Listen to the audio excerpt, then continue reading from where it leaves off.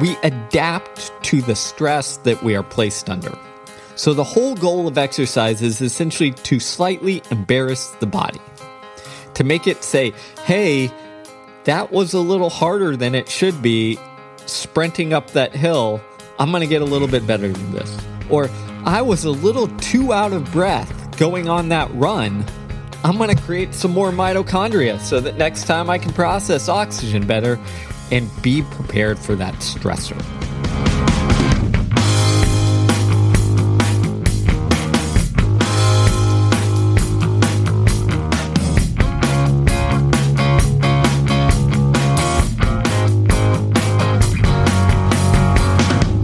Welcome to the Growth Equation podcast. I'm Steve Magness, and normally I'm joined by my good friend Brad Stulberg, but Brad is off this week, so you get a podcast hosted by me.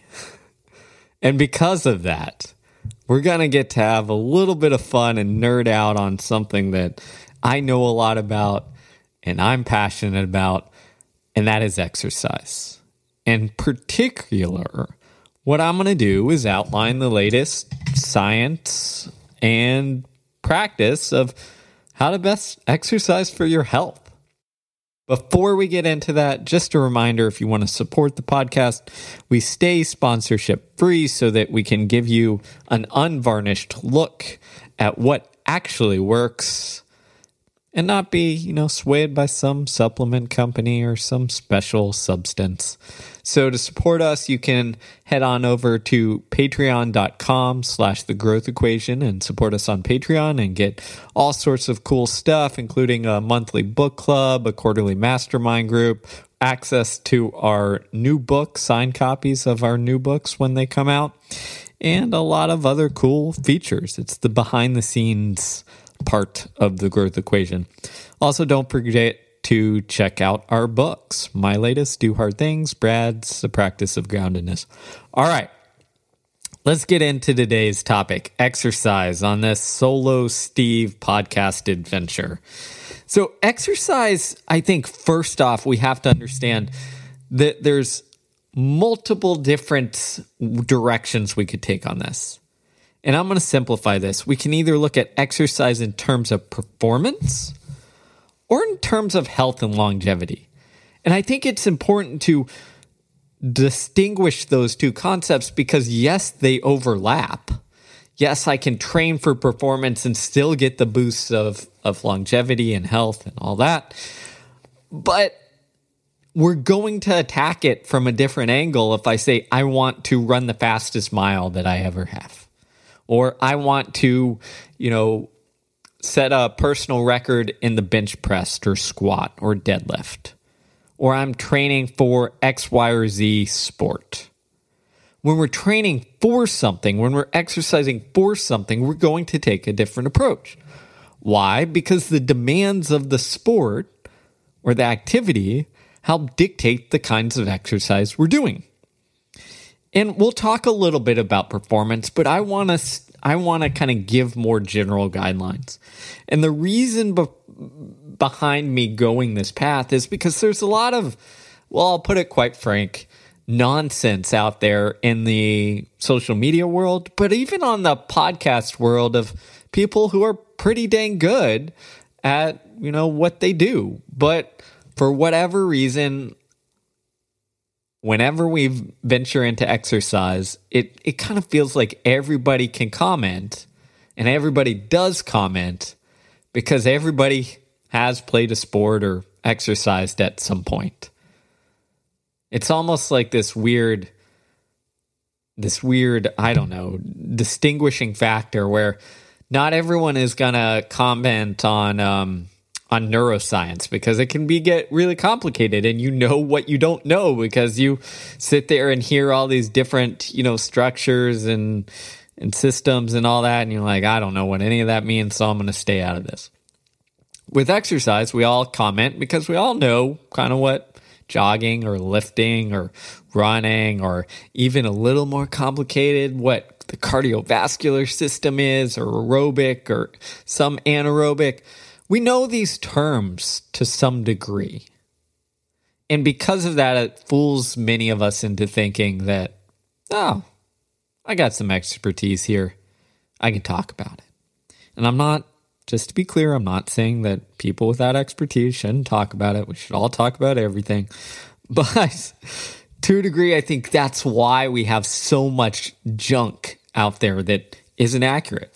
So what I want to do is kind of break apart some of the general kind of rules that apply to exercise. First off, the question that I often get when I talk about exercise is, what's the best routines for health? What is going to help me live longer? What's going to help me become healthier and happier and all of that? Well, we often have guidelines, but I'm here to tell you that those guidelines are based on a little bit of science, but they're more kind of just settling into a guesswork game.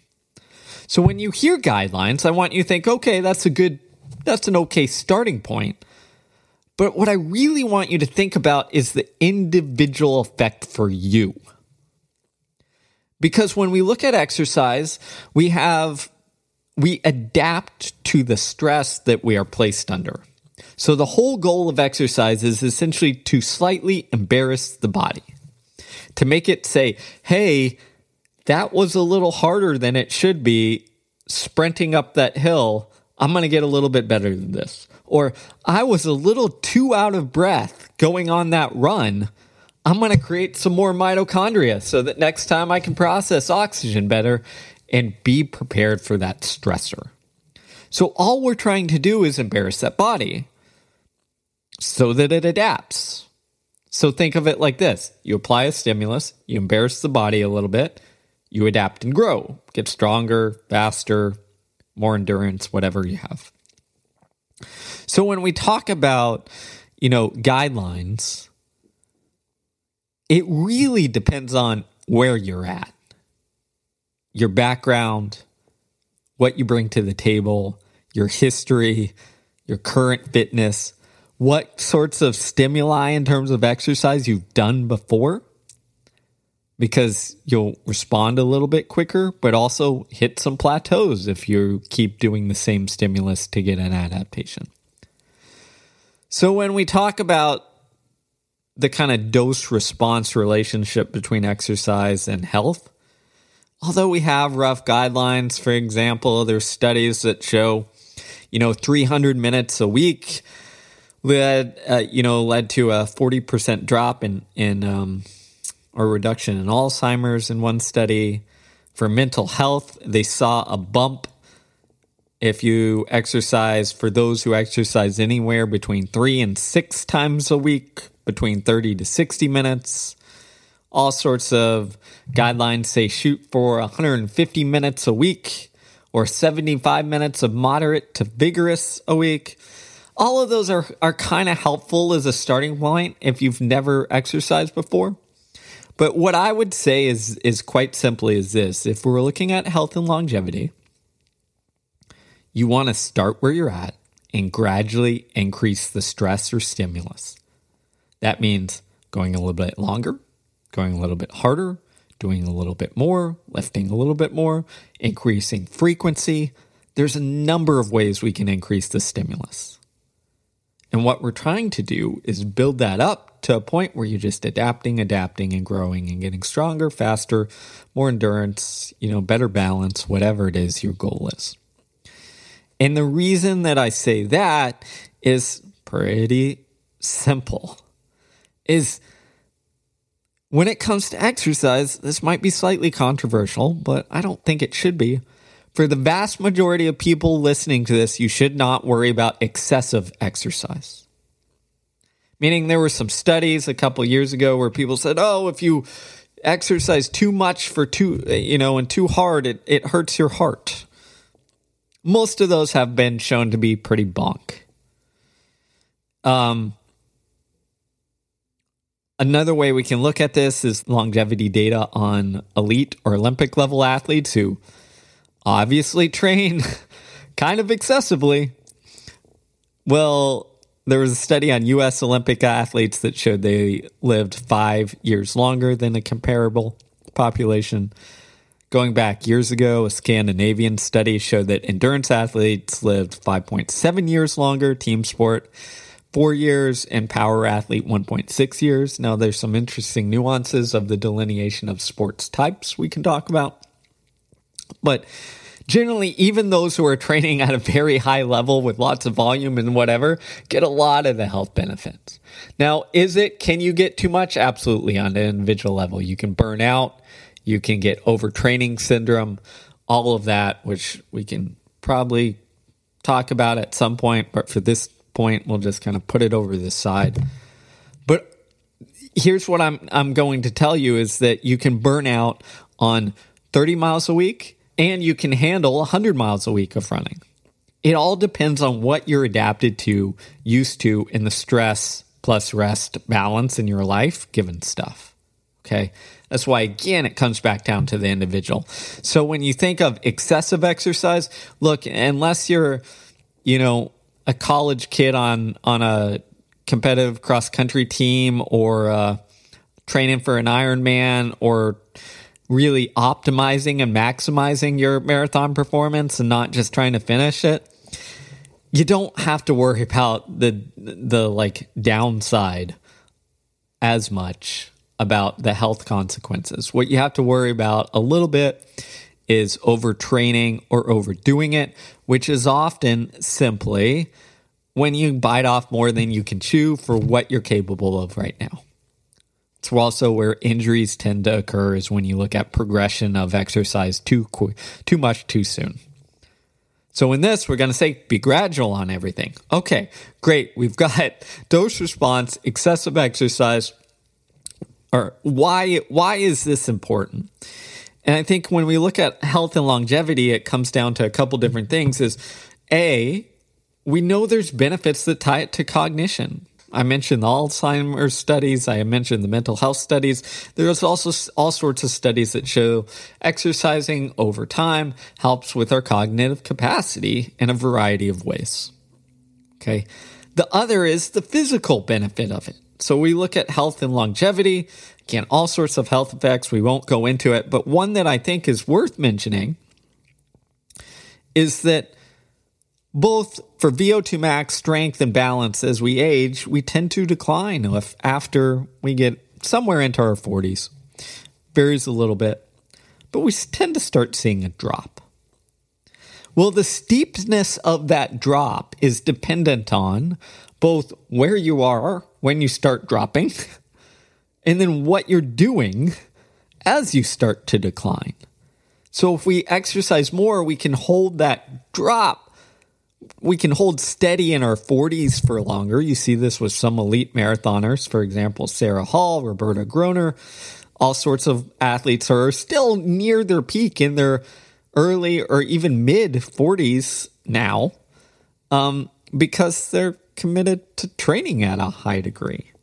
Now, for the rest of us who aren't elite marathoners, the way I want you to think about it is if we can slow that decline, then what you're doing is you're essentially buying capacity in the future.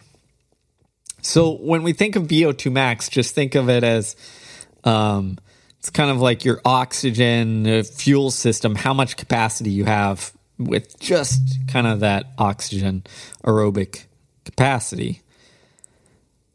When we're young, we have a lot of extra capacity when we're doing our normal stuff. If we've done sort of fitness, like me, I can go walk up and down the stairs. I can carry boxes up and down the stairs. I can carry a baby around and be okay aerobically. My heart rate might go up a little bit. My breathing might go up a little bit, but I have a big capacity between my everyday life and, my max. As we age, what happens is that capacity between the difference between doing normal everyday things like going for a walk with the dog or something a little more strenuous, the difference between those shrinks. And if we live long enough, sometimes it shrinks so much that there's a gap there that makes the simpler everyday life challenges much more difficult. So this is where aerobic exercise comes in, as it keeps that gap more so that you can do the things you enjoy and love and do slightly more difficult things and have the capacity to do so.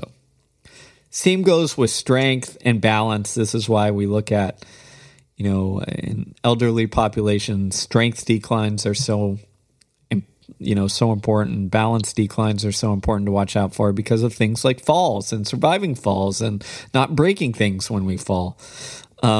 Strength comes into account there, and it just like the VO2 max, it kind of depends on where we're at the beginning and that slope of that decline curve. Okay, so we get all that. Exercise is great, helps in a lot of different ways. Steve, what in the world do I do? What do I focus on? I've heard endurance exercise, zone 2. I've heard VO2 max, HIIT, high intensity interval training. Everything under the sun, lift a lot of weight, strength training, power training, explosive training. What do we do? Well, I'm going to come back here and say it depends on your goal. That's number one. Are you training for something? If not, your goal is to be just generally healthy and happy. Great. Are there any other side goals? Appearance, weight, anything else like that comes into play? Take those into consideration. Now what I'm going to give you is kind of the general one size fits all and you adjust as you go here.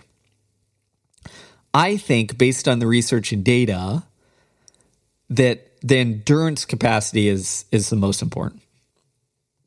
And everything is important, so I don't even know if I should say most important, but I think that's the starting point. The data generally shows, again, strength is important, especially for falls and all that, and functional living as we age. But the data on aerobic capacity and health and longevity is very robust. Going back to that Scandinavian study on elite athletes we talked about earlier, it's why endurance athletes lived 5.7 years longer and power athletes live 1.6 years longer than comparable general population. Because there's a lot that goes into the aerobic side. So that's where I'm going to start. Now, when we hear about endurance, here's what I like to say is you might have heard of zone 2 training, which is essentially this easy training that is, between some specific heart rate and lactate and all that kind of stuff. And if we just accumulate a lot of volume there, we're going to be good. There's truth to that. But there's also a false sense of specificity there. Meaning that it's not about, when we talk about zone 1, zone 2, zone 3, zone 4, zone 5 of training, those zones are essentially somewhat arbitrary ways for us to categorize training and make a very messy spectrum that goes from sprinting all out to walking to make a spectrum usable. But where we make the mistake is we think that there are hard, concrete lines between the zones that define I get this benefit here and this benefit in the next part. There are not. So when you hear zone 2 training, I don't want you to obsess over I need to be in zone 2. What I want you to think is that I need to accumulate a decent amount of volume that is easy. What does easy mean? You should be able to have a full-on conversation. Just like I'm doing here. If you can't have a full-on conversation, you're going a little bit harder. Is that a negative thing? No. It just means you're drifting in towards kind of a more moderate exercise intensity, which is good. But it has slightly different benefits aerobically, and we'll kind of get to that. So when I say easy, I want you to have full-on conversations. I want the effort to feel easy. For some of you, that's going to be walking, especially at the start. That's totally fine. I think too often we jump straight to running, especially when we're not prepared for it, because we think, I'm exercise. Walking is an exercise. For some people, it is. So start where you need to start. Again, stimulus, adaptation. If your stimulus is walking, great, go do it. Accumulate the volume first. Once you adapt and adjust to it, then you can increase the intensity a little bit and your body will adjust. And pretty soon you'll be able to talk when you're jogging or walk jogging. And then for others, you're going to be able to talk when you're running pretty dang fast. When I was in my peak shape, I could run 6-minute pace all day and have full-on conversations. That was easy. For others, That's racing. It's all relative.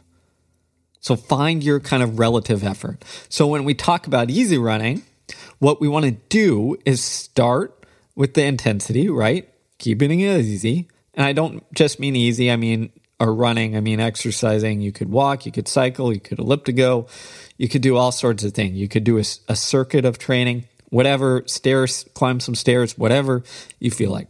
Just make sure you can talk. And what our goal is first frequency and then volume. What do I mean by that? We want to start off with, if you're getting into exercise, again, any is better than nothing, but kind of a rough minimum effective dose is getting in 3 days a week. If we look at how long, again, any is better than none, but generally if we look at starting to get a stimulus that causes adaptation, 20 to 30 minutes during that time. Again, if you only got 10, go for 10. But when we're talking about easy exercise, try to aim for 20 to 30 minutes. Most of the bang for our buck for easy exercise comes when we do between 30 and 60 minutes of exercise. Yes, longer can be good, especially it's why endurance athletes do long rides, long runs, etc. But it provides a slightly different stimulus because when we look at getting longer, what we're doing is depleting some of our slow twitch muscle fibers of energy and utilization and calling others into reserve. So we get a slightly different stimulus for adaptation when we go longer. Most of us don't have to worry about that too much. Just get consistently doing 30 to 60 minutes. Again, if you can only do 3 days a week, great. If you can do 4, great. If you can do 5, even better. Again, there's no downside really. Well, I'll take that back. There's no downside for the general public of increasing your volume of work. There is an interference effect if you're worried about getting way stronger or even somewhat way more explosive or faster. But unless you're training for the 100-meter sprint or to win some powerlifting competition or are worried about, the size of your bicep and making it excessive, I wouldn't worry about the interference effect. If you're talking about general training and not training for something, most of you aren't doing enough volume to have a significant interference effect where it matters between strength and endurance. So when it comes to health, the more the better. Choose an activity you like. If you like running, go for it. Cycling, go for it. Walking on a treadmill for some unknown reason, more power to you.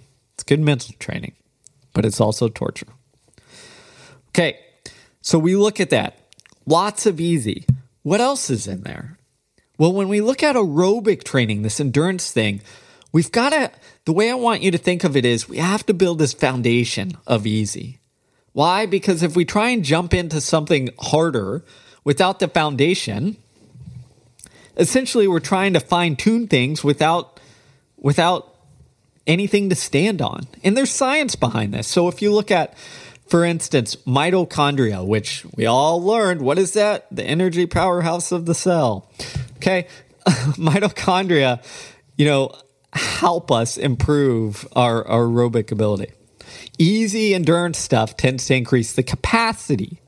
So how many there are, we build new ones. Mitochondrial biogenesis, we increase the amount. More intense work can increase the amount, but it tends to make us more efficient. Our mitochondria more efficient. Again, we're talking in generalities here.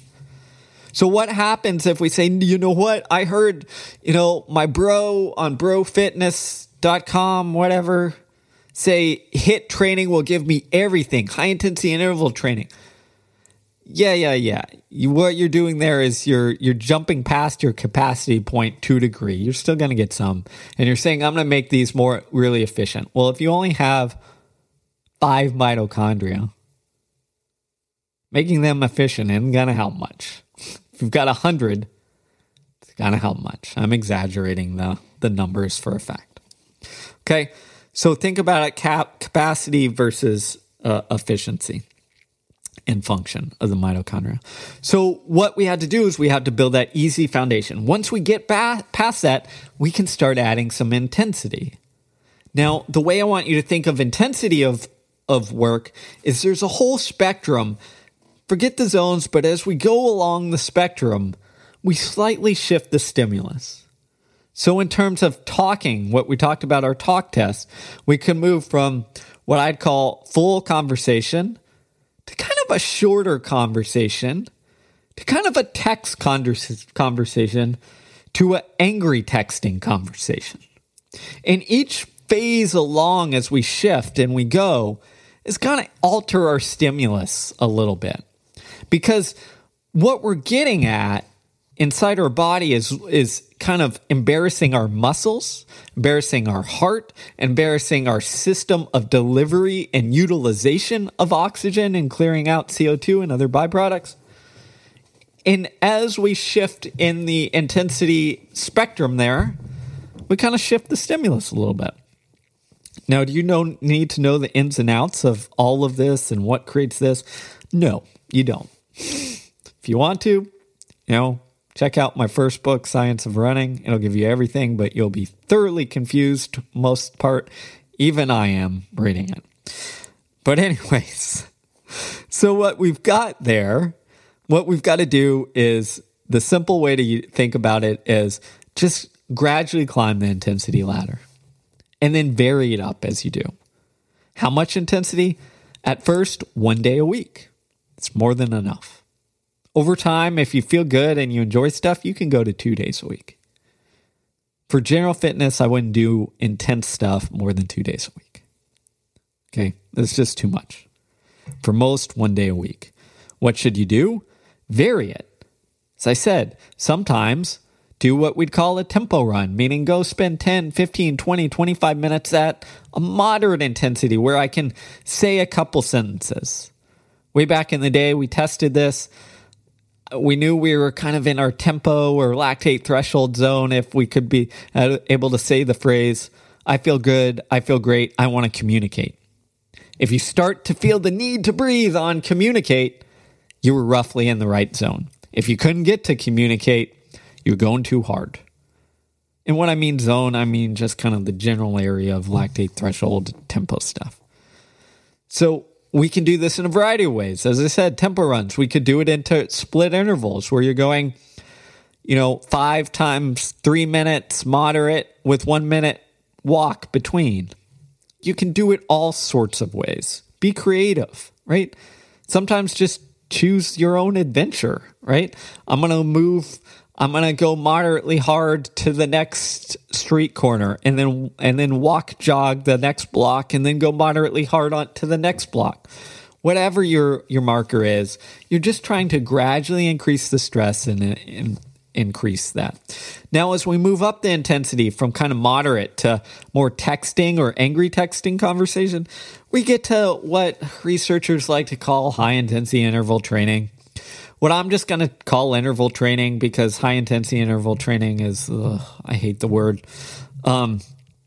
Interval training is useful. All we're doing there is breaking apart a run or exercise so that we can handle or accumulate more volume. So let me give you an example. If I went down to the track and was at my peak, I could run all out, a 4-minute mile, 60-second laps. Well, that's 4 minutes of work at that pace. Now, if I split those into 400s with a minute rest, instead of just 400s, I could probably do 10. So I'm accumulating more volume. Yes, I have rest, but I'm able to enhance that stimulus. Now, if I split those into 200s and ran 200s in 30 seconds with, again, maybe a minute rest, maybe a little less. If I wanted to, I could probably do, 30 of them. Right? Because we've manipulated things so that we can get a little bit more volume of work based on the distance that we're running or whatever have you. So interval training is just simply breaking things down into a manageable piece. Now, the key here, and where most people get interval training wrong, is they see high-intensity interval training or Tabata sprints. Maybe you've heard of that. And they think, oh, it's supposed to be hard. And they go really hard the first one, try and go really hard the second one. And then by 3, 4, 5, 6, they're succumb to jogging or walking or shuffling or doing the death march. That's not good interval training. What we want to do on interval training is essentially pick the pace or effort that you want to aim for based on the stimulus that you want.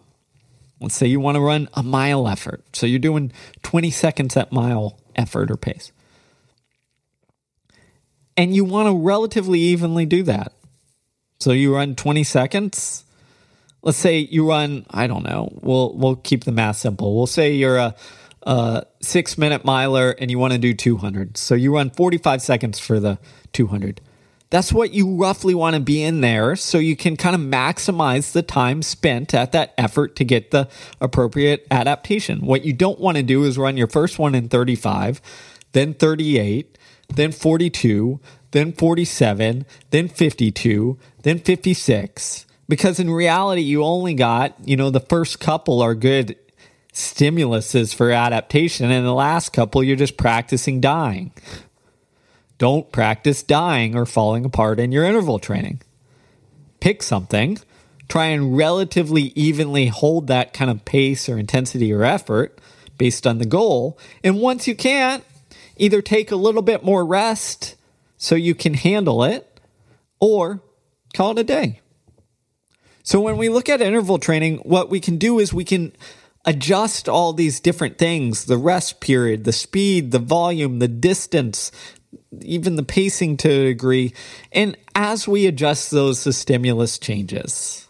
Okay, well, we could go on. Well, I could spend hours talking about interval training, but all I want you to do is think about, for your sake, is it's another type of intense work.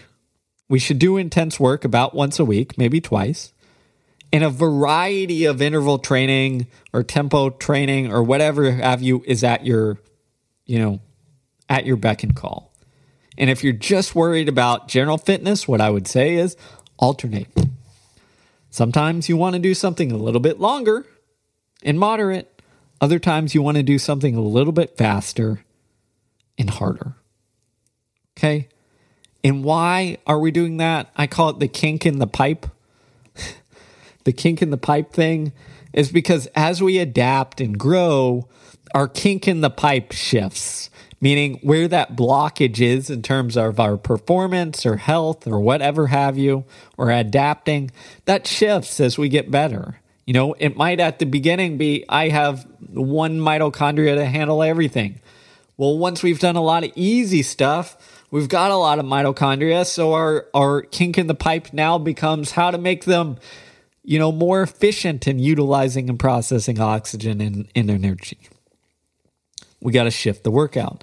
So to get rid of that kind of kink in the pipe problem, or to address it, for general health, all I would say is vary it up. Sometimes a little longer, sometimes a little shorter. Vary the speed, interval, rest period, etc. The last thing I'll say on interval training is for 99% of it, you want to stop 1 rep short. Meaning go pretty hard, but don't go to the well. Going to the well is performance. Every once in a while, I still go to the well. I have a see God day where I try and push things. But again, I've done a lot in that in the past. Don't do that unless you're prepared for it. Okay. Can be good for perspective changing, but for general health, not as much needed. So to summarize, lots of easy, some moderate, occasionally hard, very seldom, especially if you care about performance, see God, but don't do it very often. The last thing I'll say as well on this kind of interval training is there's another phenomenon I call the clean slate phenomenon, which basically means if you're new, anything will work. Why? Anything will embarrass your body. This is why high school kids in track can get away with doing crazy things and still improving. It's also why, unfortunately, what often happens is clean slate phenomenon. You join exercise, you get a lot better, and then you plateau after a while. Why? Because you could adapt to anything. The reason that you plateau often is because you haven't changed the adaptation, or quite frankly, you've done some sort of exercise and are convinced this is the key because look how much it improved you and you lost so much weight or got so much faster or better or stronger or what have you. This must be the key. When reality, like you could have done 1910 training and still got better because clean slate phenomenon. You're not used to anything. So the point I bring this up is don't fall in love with a certain exercise program if you just start one, because the reality is, it could be fine, it could be bad, who knows, but you're probably going to get better at it because you can adapt to anything. You haven't adapted to anything, or you haven't stressed your body in a specific way. All right, so we get it on the aerobic side, the intense side, getting into anaerobic. Let's talk about lifting real quick. So lifting. Oh, man, Brad's going to be mad he's not here. Brad's our resident lifting bro. But the reality is, Brad's a lifting bro, but I coached strength and conditioning for my college team for, probably 7 out of the 9 years. I wrote all the programs, led it in the weight room until they kicked me out. It's also my academic background. My undergrad, graduate degree all included strength and conditioning. Also served as a adjunct for St. Mary's University. Heading over in the summer, teaching some strength and conditioning class, and more so learning from some masters like Dan John and Dan Baker. So although, I am rail thin, I have a good capacity for strength and conditioning. Anyways, so I'm gonna stop talking about me. Again, we're talking about general fitness, so I'm going to simplify this again for what matters for you. Maintaining strength as we age is important for falls, for health, for bone density, all of that. It matters. Just like with VO2 max, as we age, strength tends to decline, and then we don't have the capacity to do normal everyday things that we like to do, and our quality of life goes down, not just our health. So strength is important. How I want to think about this, and I'm going to simplify so I can separate things into thinking about it in terms of strength and power or explosion. Now, when I talk about strength, I want, again, to use that kind of, going back to that mitochondria idea. It's the size or the capacity to do something. So how much could I lift if I had a 1 rep of bench press, right? That's my strength. Power, explosion, is application of that force in a relatively short time. So strength and power go hand in hand, but they're not 100% overlapped. I'm going to give you an example. I'll use Brad and I. Since he's not here, I can pick on him. So Brad's much stronger than me. He deadlifts all the time. He squats. He does all sorts of lifting stuff. If we went into the gym and he said, "Hey, bro, let's deadlift," he would deadlift more than me. His legs are stronger. If we were going down to a track and we ran a 100-meter sprint or even a 40-yard dash, I would beat him. Why? Because of application of power, application of force into the ground in a very short period of time. Okay, so again, that's the extreme kind of view, but just so you wrap your head around these kind of two ideas. So when we talk about training for strength or training for health and longevity, again, depending on your goals, but we want to, just like we need some endurance, we need some more intense stuff, we need everything in between. The same goes for our training in terms of strength and power. We need a bit of both, right? We want to keep our capacity. We want to be able to, also apply that force. One of the reasons why is the other way I like to think of it is in terms of power is essentially just maintaining or developing some fast twitch fibers which can apply force really quickly. Okay. Why? helps with our power, also can help with our balance to a degree. So how do we develop these things? So when we look at strength exercises, again, you're going to hear about reps and sets and what's optimal. And, when I was in undergrad, this is how we distinguished and defined stuff. We said, you know what, if you want to increase muscle size, do this many reps. And if you want to get the neural adaptations, do this many reps. And if you want to do strength endurance, do this many reps. There's a little bit of truth to that, but what we now know is it's really about the stimulus that is applied. And we can get increases in size doing not that many reps and a whole heck of a lot of reps. Now, it will vary a little bit. But again, unless you're training for something, some sport or performance or what have you, I wouldn't go nuts around this stuff. It's like asking, should I do 10 by 200 or 20 by 200? It depends on the point and goal, but there is no optimal. So if we're just looking at health and longevity, what I'm going to say for strength is we want whole body movements generally that challenge you to a degree. I realize this is really nebulous, but that's because, again, it's like saying, oh, I want you to do these 200s in 30 seconds. Well, someone's going to need to do them in 50 seconds, and someone's going to need to do them in 27 seconds. Same thing applies here. So what we look at is we want some whole body movement. This is why I like Olympic lifts to a degree. It's why I like using things if you want to get out of, the lifts and don't want to lift things. You can look at kettlebells. You can look at medicine balls. You can look at a variety. Vern Gambetta's, lunge circuit is great for this. But we're looking at how do we add a little bit of resistance in terms of weight. You could look at dumbbells. You could look at backpacks filled with stuff. You get creative as you want.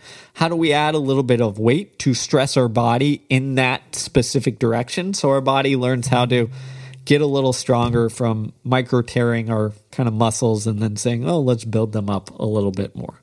So look at full body movement, squats, cleans, variety of lunges and complexes, combinations of those, kettlebell swings.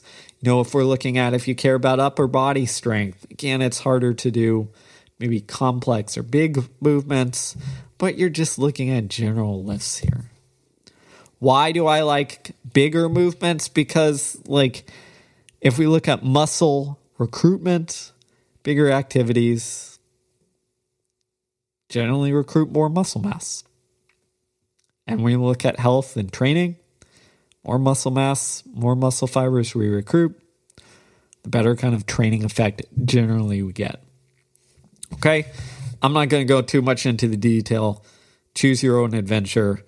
Just, it sounds simple, but lift some stuff. I'm going to give you one more example. When I talked to Dan John, renowned strength coach, if you want more information, I'd suggest reading Dan John's books, Easy Strength, one of them.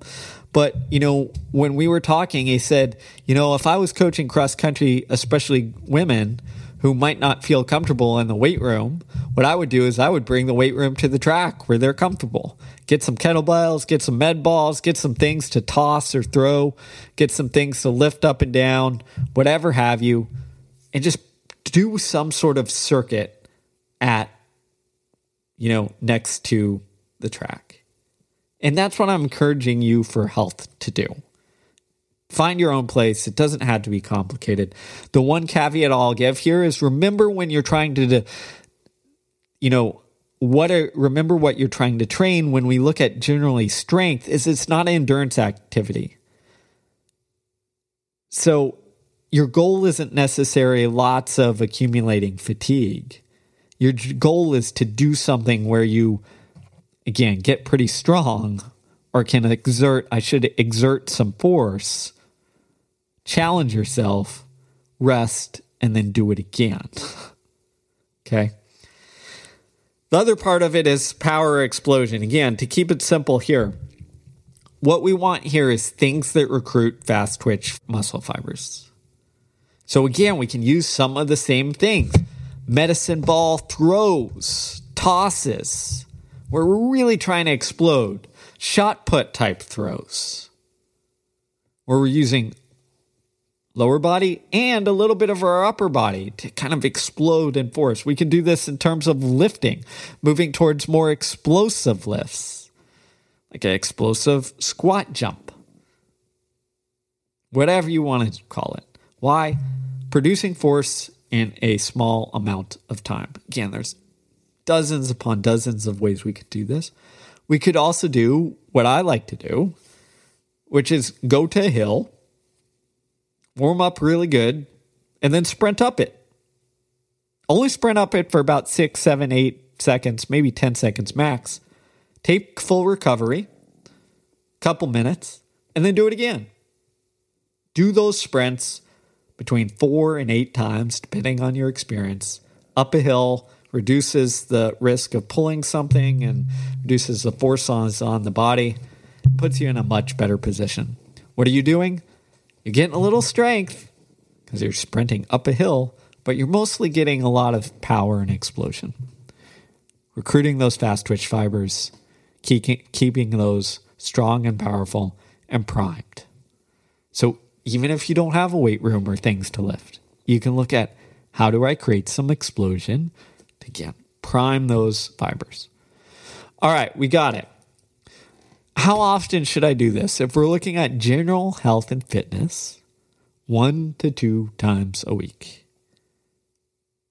Should you do more strength? Should you do more power explosion? Depends on what your goal is. Vary it up. Generally, again, rule of thumb, build some strength and capacity before utilizing that to train power and explosion.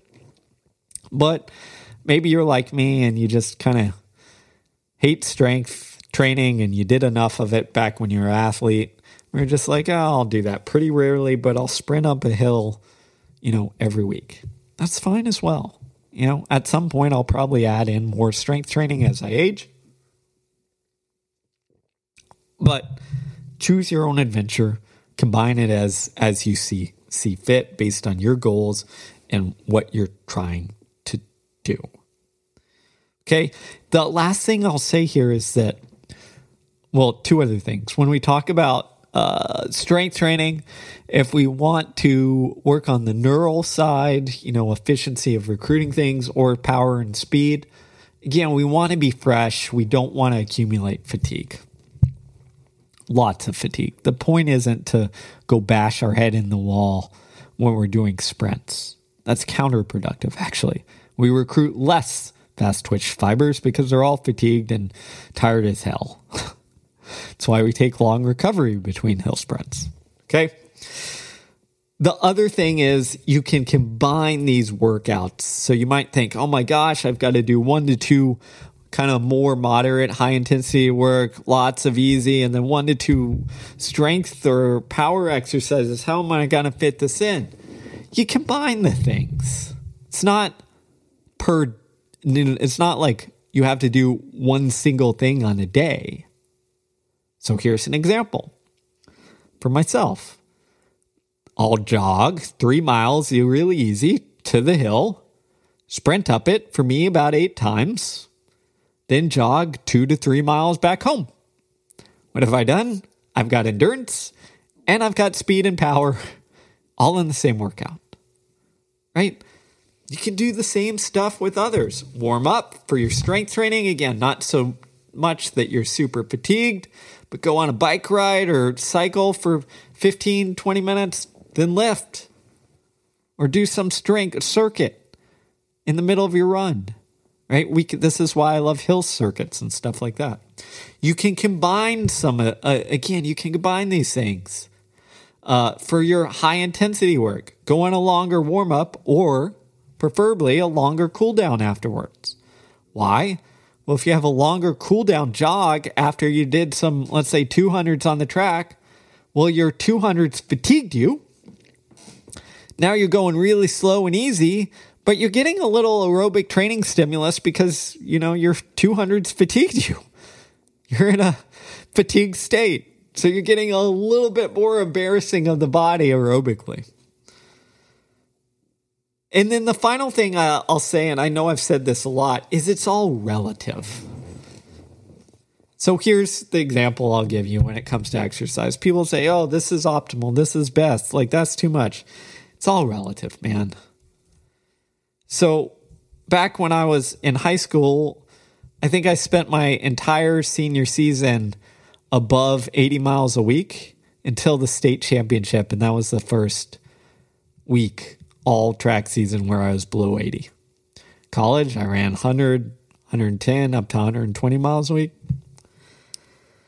My taper in college, I'd go from 100 miles a week to maybe 70 miles a week. And I'd feel great. Why? It's all relative. When I stopped competing, I was running 60 miles a week and felt like I was doing nothing. And this isn't to brag, it's just all relative. Because if you're used to training twice a day, practically every day, then when all you have to do is go run around for an hour every day, it doesn't feel like you're doing much. And your body doesn't feel like it's doing much. Nowadays, that's different, right? If I run 40, 50 miles a week, it's not a ton. But it's still, my body's like, okay, you're training a little bit. It's not the off or recovery or like, hey, it doesn't feel like I'm doing anything like it was a decade ago. So it's all relative. Why? Because you're providing a stimulus to adapt to your body. It depends on what your body is used to, accustomed to, and adapted to. So when we talk about fitness, whether 2 days, 3 days, 4 days, 5 days, 6 days, 7 days a week is good for or best for you, depends where you're at. Whether 1 day or 2 days a week of moderate or intensity is good for you, depends what you're at. Whether you should go longer than 60 minutes on an easy run, depends where you're at. The way I want you to think about this is very simple. Stress and adaptation. Gradually embarrass your body in the direction that you want to adapt. If you want to get a little stronger, do a little bit more on that side. If you want to get a little bit sprintier or faster, do a little bit more on the explosive side. The way I like to think of it is we are either building or maintaining something. So when we think about training, even for general health and fitness, are you in maintenance mode where you're just saying, I'm going to cover my bases? Or are you kind of saying, hey, I need to build this capacity over here so it's not a kink in the pipe? Once you build that capacity, you're not neglecting everything else. You're just maintaining everything else. So there you go. Bunch of ideas. Hopefully you enjoyed this Steve solo production. Brad will be back with us.